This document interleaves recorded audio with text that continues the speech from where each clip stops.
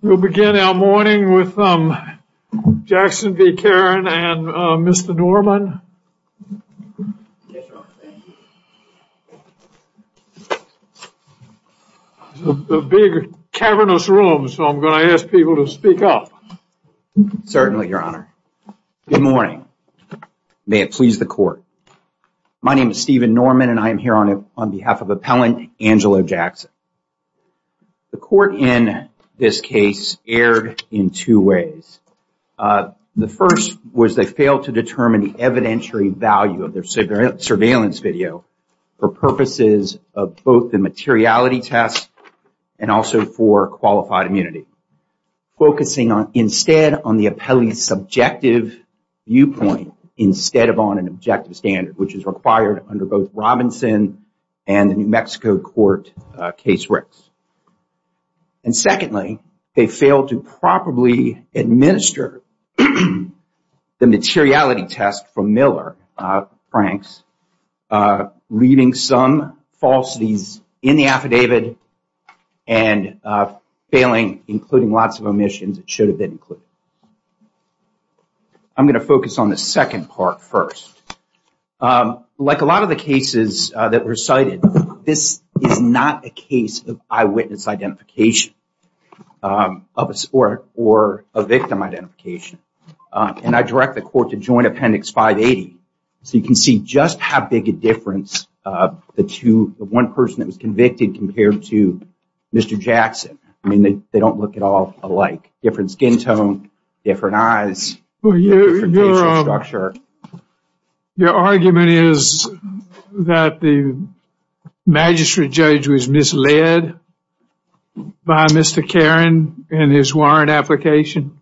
Your Honor, yes. I think when you take the false statements, which include the fact that Carin included there was a match, which is a conclusive determination that the surveillance video and Mr. Jackson looked alike, one identification from Heisen, which really wasn't an identification. Even the district court found that for purpose of argument, we're not going to include that. And Heisen testified that he did not positively identify Jackson. It just says the photograph matched the subject depicted in the video. It did say that, Your Honor. And Carin has walked away from that. It is an undisputed fact that he says, hey, I didn't make that determination. I relied solely upon Officer Heisen and Officer Lozano, who are both listed as officers, are not listed by name here. And the problem is that when you say it's a match, obviously that's a conclusion that it looks exactly like Mr. Jackson. Didn't Lozano say that? No, that was Carin wrote that in the affidavit. I understand, but he's entitled to rely on his fellow police officers. And my question was to you, didn't Lozano say it was a match? Lozano, we don't know, because Carin never spoke to Lozano before he drafted the affidavit. The evidence in the record suggests that Lozano recognized Jackson immediately when he saw it. Isn't that what it says? That was real, Your Honor. It does, but I need to qualify that because Carin never spoke to Lozano before drafting this affidavit. I don't understand why you're making a big deal of that. Officers talk with each other. This was a double murder. They're trying to pick somebody up quickly. And one of the three officers in the investigation said, I know that man, that's Jackson, and explained why he knew him. He had several contacts with him. Now tell me, what's the problem with that when the officers rely on each other? Carin didn't see anybody. He didn't know Jackson. He didn't know the culprit in the picture. He was conducting an investigation. And basically he consults with his colleagues, and they have somebody that says, yes, I recognize him. Immediately said that. Well, Your Honor. And so the question is, why isn't that a match? Your Honor, you can rely on your colleagues. Carin did not speak to Lozano. And the only thing Lozano saw was an unidentified snapshot. Well, let's go back to an issue that you didn't raise. But my question is, can Carin rely on other officers' information in seeking a warrant? Yes, Your Honor, as long as it's reliable. As long as it's reliable. So we have any evidence that Lozano was unreliable at the time? Absolutely. Absolutely. Pardon me? Absolutely. The surveillance video itself is not reliable. You cannot. Just a minute. Lozano said, according to what Carin understood, Lozano said, I recognize him as Jackson, didn't he? Tell me what he said. He did. Okay. But he didn't say that to Carin. It was passed on secondhand. Through officers. During the investigation. But he's not an eyewitness. All he did was see an unidentified snippet from an unreliable surveillance video. Look, an officer calls from New York and says there's a guy coming down on I-95 driving this kind of car, and there's this kind of guy, and there's two people in the car, and this is a license plate number. Yes. An officer in Delaware didn't see any of that. He just relies on the officer, and he picks up the car. He can do that. No. Your Honor, that's totally different. I said, can he do that? No, he can. Okay. But that's an eyewitness. This is someone who's seeing an officer didn't see it. Officer is told who it is to pick up. The officer doesn't know anything about what was done, whether there was a bank robbery, a theft, or whatever it was. They just say, pick him up. Now, the officer in Delaware is only relying on the information provided by the officer in New York. And you say that's improper? No, I'm not saying that's improper. I'm saying that in this particular case, Officer Carin was aware of the unreliability of the surveillance video. It wasn't of good quality. It was fuzzy. And he was aware that only one snapshot from this unreliable evidence. That doesn't mean that he misled the magistrate in some way. You have to, I think, one of the things that is important to me is that this man is investigating a double homicide, and he doesn't have all the time in the world. I mean, if you have more time, you would investigate the alibi and all of this. But he didn't have time here because two people had been killed in a shopping center, and there was a danger, I think, that this individual could go on a shooting spree and kill others, and then think how the officer would have felt under those circumstances. So he did, to his credit, he didn't just arrest Mr. Jackson on the spot. He actually sought a warrant, and before seeking the warrant, he checked with his supervisor and said, does this suffice?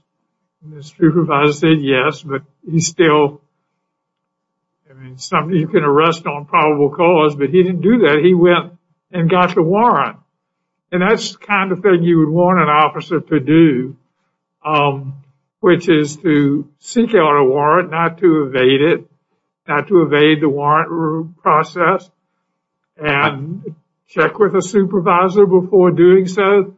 And then when time allowed, he chased down exculpatory evidence and was able to find witnesses who verified the alibi. And once he came in possession of that, he actually moved, as indeed he should have, yes, Your Honor, for Mr. Jackson's release. Yes, Your Honor. And so it seems, Your Honor, the issue is that if you arrest to string up somebody like that, if he had time to check out this and that, but we don't. Our case law doesn't say that you have to run down every possible lead or come up with every possible piece of evidence and everything. Under the time emergency that this man was working under, he did the best he could with what he had. Well, Your Honor, arresting the wrong person doesn't make anybody safer. It endangers the public more so because you have a false sense of security that the right person has been arrested. It doesn't allow you to cut corners and not determine probable cause here. Let me ask you a question. So you would agree, and I think you said this earlier, that the district court said that there was an issue with the him relying upon Hyson. In this, I'm looking at the actual affidavit that he presented to the magistrate, and he said, when he said that there was the suspect was identified by Montgomery County police officers who have had prior law enforcement contacts with the suspect. What Heisens, he carves him out because he said this is problematic. There's some misstatement here, is what the district court finds, right? Yes, Your Honor. Okay, so then we look to Lozano. Yes, Your Honor. And I'm just looking at what's in the affidavit, and I'm referring to JA 242. He said that Lozano had prior law enforcement contacts with Jackson. Yes, Is that correct? What contacts did he have with He Jackson? never arrested him. He saw him at one state fair, and he had seen him online. He really didn't know him more than those passing encounters. There was no arrest. There was no, it was just he knew who he was, basically. Okay, because he was on the gang unit, I believe is what he was, but he had never been arrested as part of that. He just knew that he affiliated with the gang unit. So the problem. But I guess other than passing him at the fair, he never had any physical contact with him. No, Your Honor. Okay. Never arrested him, never anything. The problem with Lozano's identification is that the problem with what Carin relied on is Carin knew that the surveillance video, the whole totality of the surveillance video, wasn't good enough to identify somebody. And he was aware that Lozano only got one tiny snapshot. He didn't even know what the snapshot was. Just some officer who he doesn't know sent out something to the gang unit, and Lozano told another officer, hey, that's Angelo Jackson. But that snippet, if you look at it, that's at, let's see, that was at JA 580. It's foggy, it's cloudy, the perpetrator's eyes are closed. Carin should have known. You did not rely upon that little snippet. Did Carin have any reason to doubt Lozano? Lozano's identification was pretty, it was pretty emphatic. It was pretty sure. And was there any reason for Carin to doubt that? Yes. He didn't know what the identification was based off of. All he had to do was pick up the phone. Officer Lozano, why do you think it's Angelo Jackson? Right, and he never did that. Isn't that hindsight? I keep coming back to the fact that there's a double murder. There is. And this individual, Mr. Carin, is trying to head off the prospect of even more lives being taken. And there's all the difference in the world between someone acting under an extreme exigency and someone like is being staking out a house for over a period of 2 or 3 weeks. A lot of warrant affidavits are submitted when the officers had time to gather more evidence and all the rest. This officer did not have time. Yes, Your Honor. And all he had to do would have taken 5 minutes. Call Officer Lozano. Hey, why do you think it's... And he didn't do that. There were many available witnesses. Never talked to one witness to see if they could identify Jackson. Never brought Mr. Jackson in just to say, hey, do you have an alibi? Didn't do anything. He should have known that one snapshot, that he doesn't even know what the snapshot looked like. He just knows that somebody sent a picture out and Officer Lozano identified Jackson on it. No idea what it looks like. Didn't talk to Lozano. Didn't do any follow-up. Just 100% relied upon that identification without doing any probing. Now, all the other cases here, the Miller case, all of them talk about an eyewitness identification, and all these officers did follow-up. All of them went and interviewed the witness. All of them. We're not talking about absolute certainty here. We're talking about a probable cause standard. Your Honor, this was inherently unreliable to rely upon this. The Supreme Court has said that probable cause is a good bit less than beyond a reasonable doubt or anything like that. They've indicated it's not a high bar, and I don't understand what reason Mr. Carin had to doubt Lozano. Your Honor, if I can make one more point before my time is up. If you look at the Robinson You will case, agree that Lozano's identification was a firm one. He did identify, apparently he did identify Mr. Jackson. So you do agree that the identification was a firm one? Yes, but with the information Carin knew about the poor quality of surveillance video, he should have known that he could not be identified off of something that came from the surveillance video. All you have to do with the New Mexico case, Ricks, has a very similar situation where they basically said, can a jury make a determination that no officer can make this identification? And if they can, then it needs to go to the jury, and it's not appropriate for summary judgment. Right. And then the other case, Robinson, that this very court determined, basically said that you can't look at it from the subjective belief of Carin. I don't think he can hear you. Excuse me. Oh, I'm sorry, Your Honor. I didn't hear you. Judge, do you have any further questions? No, I don't. Judge Niemeyer, do you have any further questions? We have no further questions. Thank you. Okay. Thank you, Your Honor. You have some rebuttal time, though. Yes, I do, Your Honor. Thank you.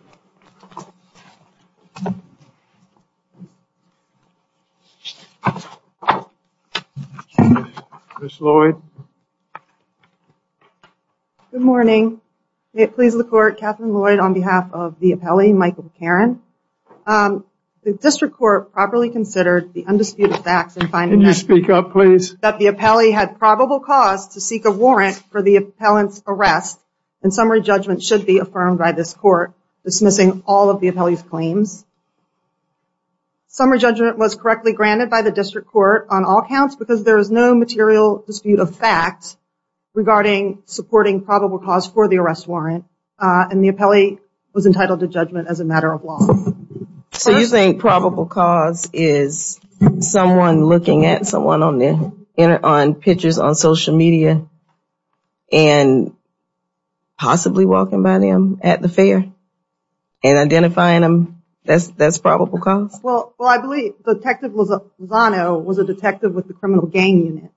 His job in that role, his whole job, was to investigate gangs in the county and any crimes associated with gangs and gather intelligence about the gangs. Therefore, I think his identification of the appellant, who was a known gang member, was more reliable almost than an eyewitness. But you would agree the warrant says he had prior law enforcement contact. Usually, which is, I've arrested someone, I've interviewed him, you would agree he had no contact with him, other than looking online, so I can go on Instagram and say, I have had contact with someone because I saw him on Instagram. Well, I think his whole job in investigating gangs is to follow them on social media and become familiar with the gang members and their associates. He did say he saw him at the fair and recognized him as the person that's posted as a member of the Hits gang and recognized him at the fair. He did say that. He said that. And he said that he was... But did he have contact with him at the fair? He was able to recognize him at that time as someone that he had seen numerous times on social media. On social media. So we don't know. He doesn't know if that's who he saw on social media or not. Apparently he doesn't, because he says, I saw him at the fair. Do you know that that's the same person that he saw since he misidentified him? Well, he was identified, Mr. Jackson, a known member of the Hit Squad gang, and he saw him on flyers, he saw him on social media, and that was his... And so that's sufficient for probable cause, seeing somebody on social media and on a flyer. I think the fact that the detective was a trained law enforcement officer who's trained to observe and know all these gang members through social media, and he also had seen videos of the appellee on social media. He was able to recognize him at the fair. And his identification, I specifically wrote down exactly what he said. On January 11th, he said at approximately 8:05 hours, MCPD Corporal Johnson sent out a still photograph of the suspect. I immediately recognized the suspect as being Angelo Jackson, a previously validated gang member of the Hit Squad gang.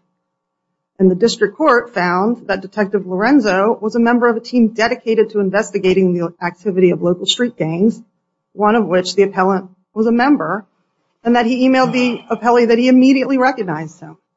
I don't think that you can then say that... an interesting obverse test would be, let's assume that was a correct identification, and the Officer Carin didn't get a warrant or didn't try to arrest him, he says, because it's not enough.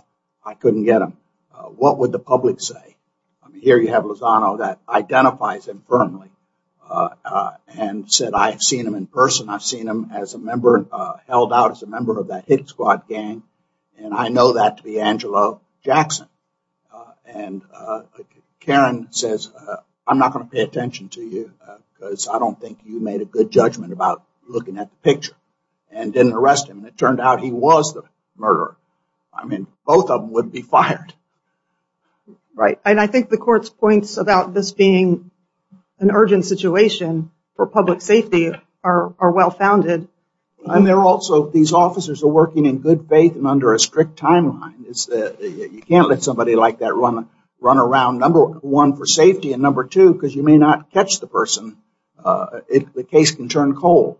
And so they're doing their best efforts, and Carin's collecting this information, and he receives information from Lozano that Lozano knows this guy as Angelo Jackson. And so Carin says, well, let me go and try to get a warrant. And he checked with his supervisor, and he was cautious, and the warrant was issued. Now, he isn't in that circumstance. It seems to me he should be entitled to rely on the warrant. Well, I would note also that he also consulted with the prosecutor. But he told him the same information he told the magistrate, that the two positively identified, he said positively identified, two officers positively identified Mr. Jackson. And they didn't. That's a misstatement. That's misinformation. So the prosecutor relied on what he told them. The magistrate relied on what he told them. Well, and he didn't even speak with Mr. Lozano.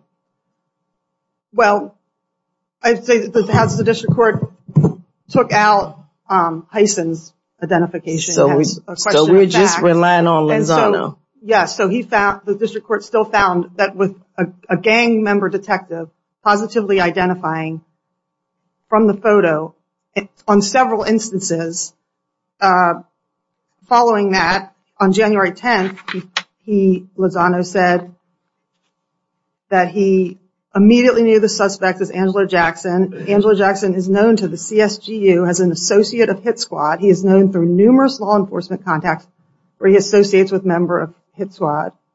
And then he later recounted how he observed the appellant's photograph multiple times whenever his unit investigated the gang that the appellant associated with. On social media. Right, but some of the social media was live video. And then at his deposition, when he was asked whether the appellant was the suspect, he said, to me at the time, I thought it was Mr. Jackson. I thought it was him. And it's apparent from all of that the information that was relayed to the appellee of Detective Lozano's identification was done based on certainty and not any kind of doubt on the part of Lozano. And I don't see any basis that Detective Carin wouldn't be relying on that information. I mean, the fact that he did not speak with or interview Detective Lozano prior to seeking a prosecutor's advice is not disputed, but it doesn't matter. Captain Jason Konkinos, in his deposition, he was the police rep. He said, in this case, if you have an incident that could possibly be gang involved and a picture of a person that could possibly be gang involved, and you have a gang involved officer reviewing the photo, it's fairly probable that the person is that person that they were seeking. Officers are trained observers, and an officer's identification would carry. You would agree that Lozano and Carin both testified that the video was not of good quality. Is that correct? Well, I would say that actually he said it was fairly good. He did. Carin said that he thought it was fairly good. I thought Lozano said that it was not that the video was a little fuzzy. I'm trying to find the exact statement from Lozano. You can continue. He did say that it was a little blurry. Yes. I think is the terms that he used. But I think it's important to note that at the time that the arrest warrant was issued, Carin didn't have any information. Nobody had told him anything that anybody had any problem with the picture. Am I correct in recalling that Detective Lozano told Carin in an email that he, quote, immediately recognized the suspect as being Angelo Jackson? That's correct. Pardon? That's correct, yes. So you have this email, and he says he immediately recognized the suspect as being Angelo Jackson, but that's pretty strong. It didn't. The email doesn't indicate any hesitancy or whatever, and if he immediately recognized who it was, there would have to be some basis for that. But there wasn't any uncertainty expressed in the email. He was like, "I'm sure." That's correct. There are two messages that Lozano had sent before the arrest warrant was sent out, and they both said that he had immediately recognized, and nothing made any mention that he felt that the photographs were blurry or hard to... The two things that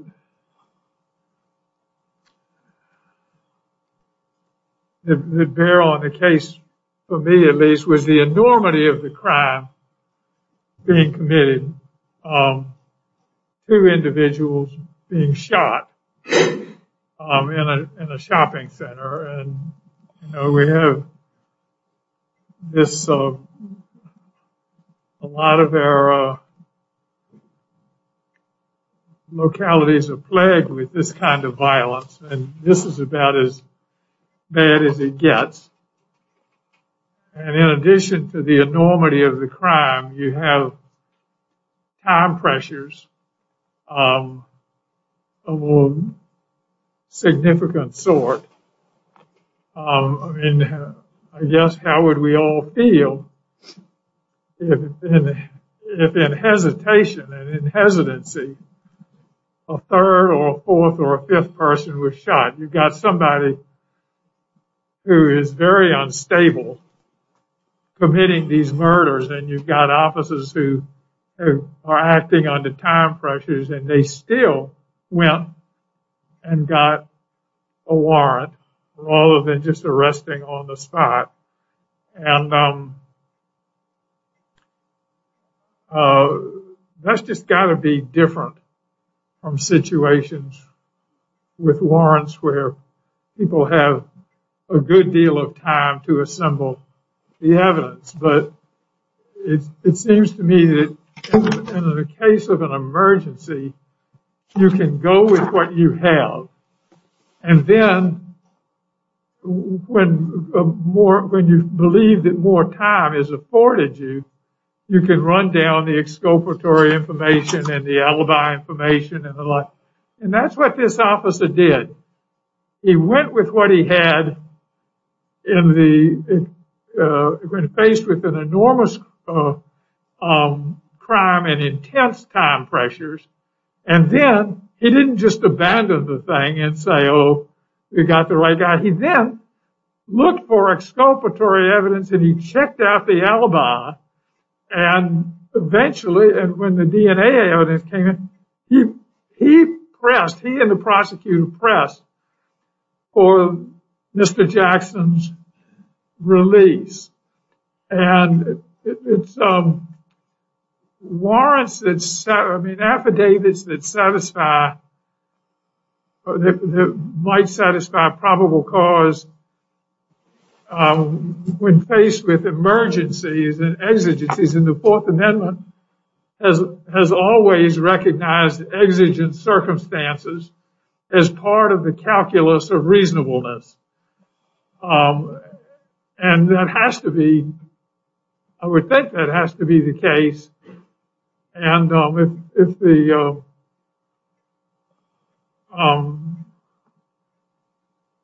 you just don't have time to write a detailed affidavit. And I keep thinking of the possibility that hesitancy would have allowed the shooter to kill someone else.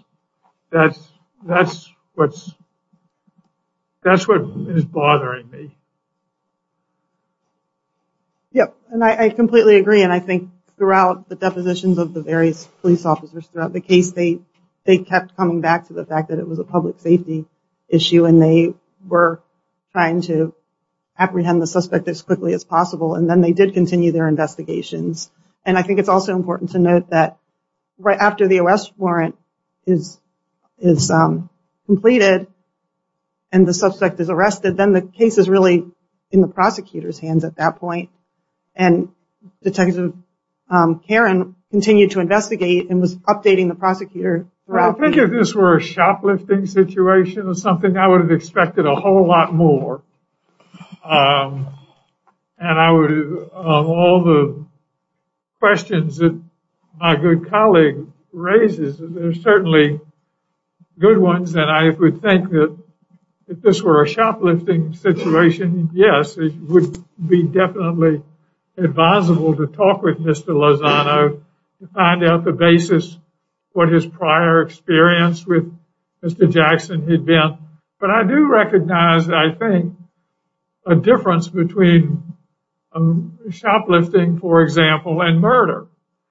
I would have expected much more in the former and would accord some latitude in the latter. There, you know, it all, Fourth Amendment reasonableness bottoms out, I think, on those kinds of facts. You see what I'm saying? No, I agree, and I do understand. Did the district court also rely on immunity? They did, and I would just wanted to touch briefly on that with a bit of time. We all know that immunity accommodates the notion that officers can, from time to time, make mistakes and have mistaken identities, and allows a constitutional claim or damages claim against the officer only if there's a deliberateness in the violation of the Constitution. He has to know that he was violating the law at the time, and there doesn't seem to be much evidence or any evidence of that here. Yeah, that's correct. And so the doctrine of qualified immunity would protect the police officer from claims of constitutional violations that arise from reasonable mistake as the legality of their action. And there's no evidence that he had to the contrary, he acted somewhat cautiously, seeking the advice of his supervisor and of an attorney and a magistrate. So he laid that out and proceeded. But this is all in the context of investigating a double murder. And we expect officers to make their best efforts, and it looked like he was trying to make his best efforts to get an arrest early. You would agree, though, that the district court found that the testimony, that the information that he provided regarding Hyson was not reliable, and there's this dispute where Hyson says, "No, I didn't call you back and tell you that," and Carin says, "Oh, I believe you did. You sent me the pictures." You would agree that that's the whole purpose of the district court carving out that testimony as not being reliable. I do agree. I agree because the district court granted summary judgment, and I think that was a material dispute of fact. But they also went out of their way to take out the portion about because it was a misstatement, right? In the well, I don't know if it was necessarily a misstatement. It's just Officer Carin was. I think there was an issue about whether or not Hyson was at a basketball game when he got the picture or where he was, and then Carin said that he had called him and told him that he had identified him. And Hyson said, "No, I didn't." I don't know if he said he didn't or he said he didn't recall. After the fact, he said the first time that I identified him was 2 days later when I was in I guess the station. That's the first time that I identified him. Well, if you look at the text messages, so Carin sends the picture of the suspect, and then Hyson responds that he looks familiar, and then he Carin asks him to look through yearbooks and stuff, and then Hyson sends back the picture of Jackson.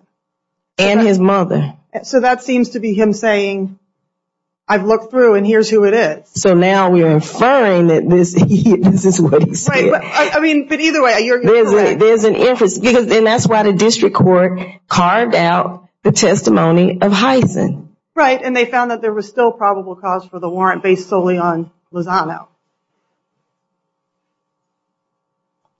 So, in conclusion, the position of the appellee is that, first of all, there was probable cause for the arrest warrant. And second of all, even if there hadn't been, his actions were reasonable and he would be entitled to qualified immunity. And all of the state claims would be dismissed as part of the federal claims. And all right, hold on for just 1 second. Judge, would you like, I want to make sure you have a chance to ask all your questions. No further questions. Okay. Does anybody do anything? All right, thank you very much. And Mr. Norman, we'd be pleased to hear from you in rebuttal. Thank you, Your Honor. I want to make one point right off the bat. The email sent by Lozano to Carin was sent after Mr. Jackson was arrested. I'm not sure the court realizes that. There was no communication. That email was sent about 12 hours after the arrest. So that's something here. The other point I want to make is the biggest error here is that the court never looked at the video to determine whether you could determine probable cause from the video alone. Now, Carin was in a better position than Lozano or Hyson to determine whether there was probable cause to arrest Jackson, whether there could be an ID. He had the whole surveillance video, not just one snippet. And he had pictures of Jackson. All right? And he said it was a match. He said it was a match. He's run away from that.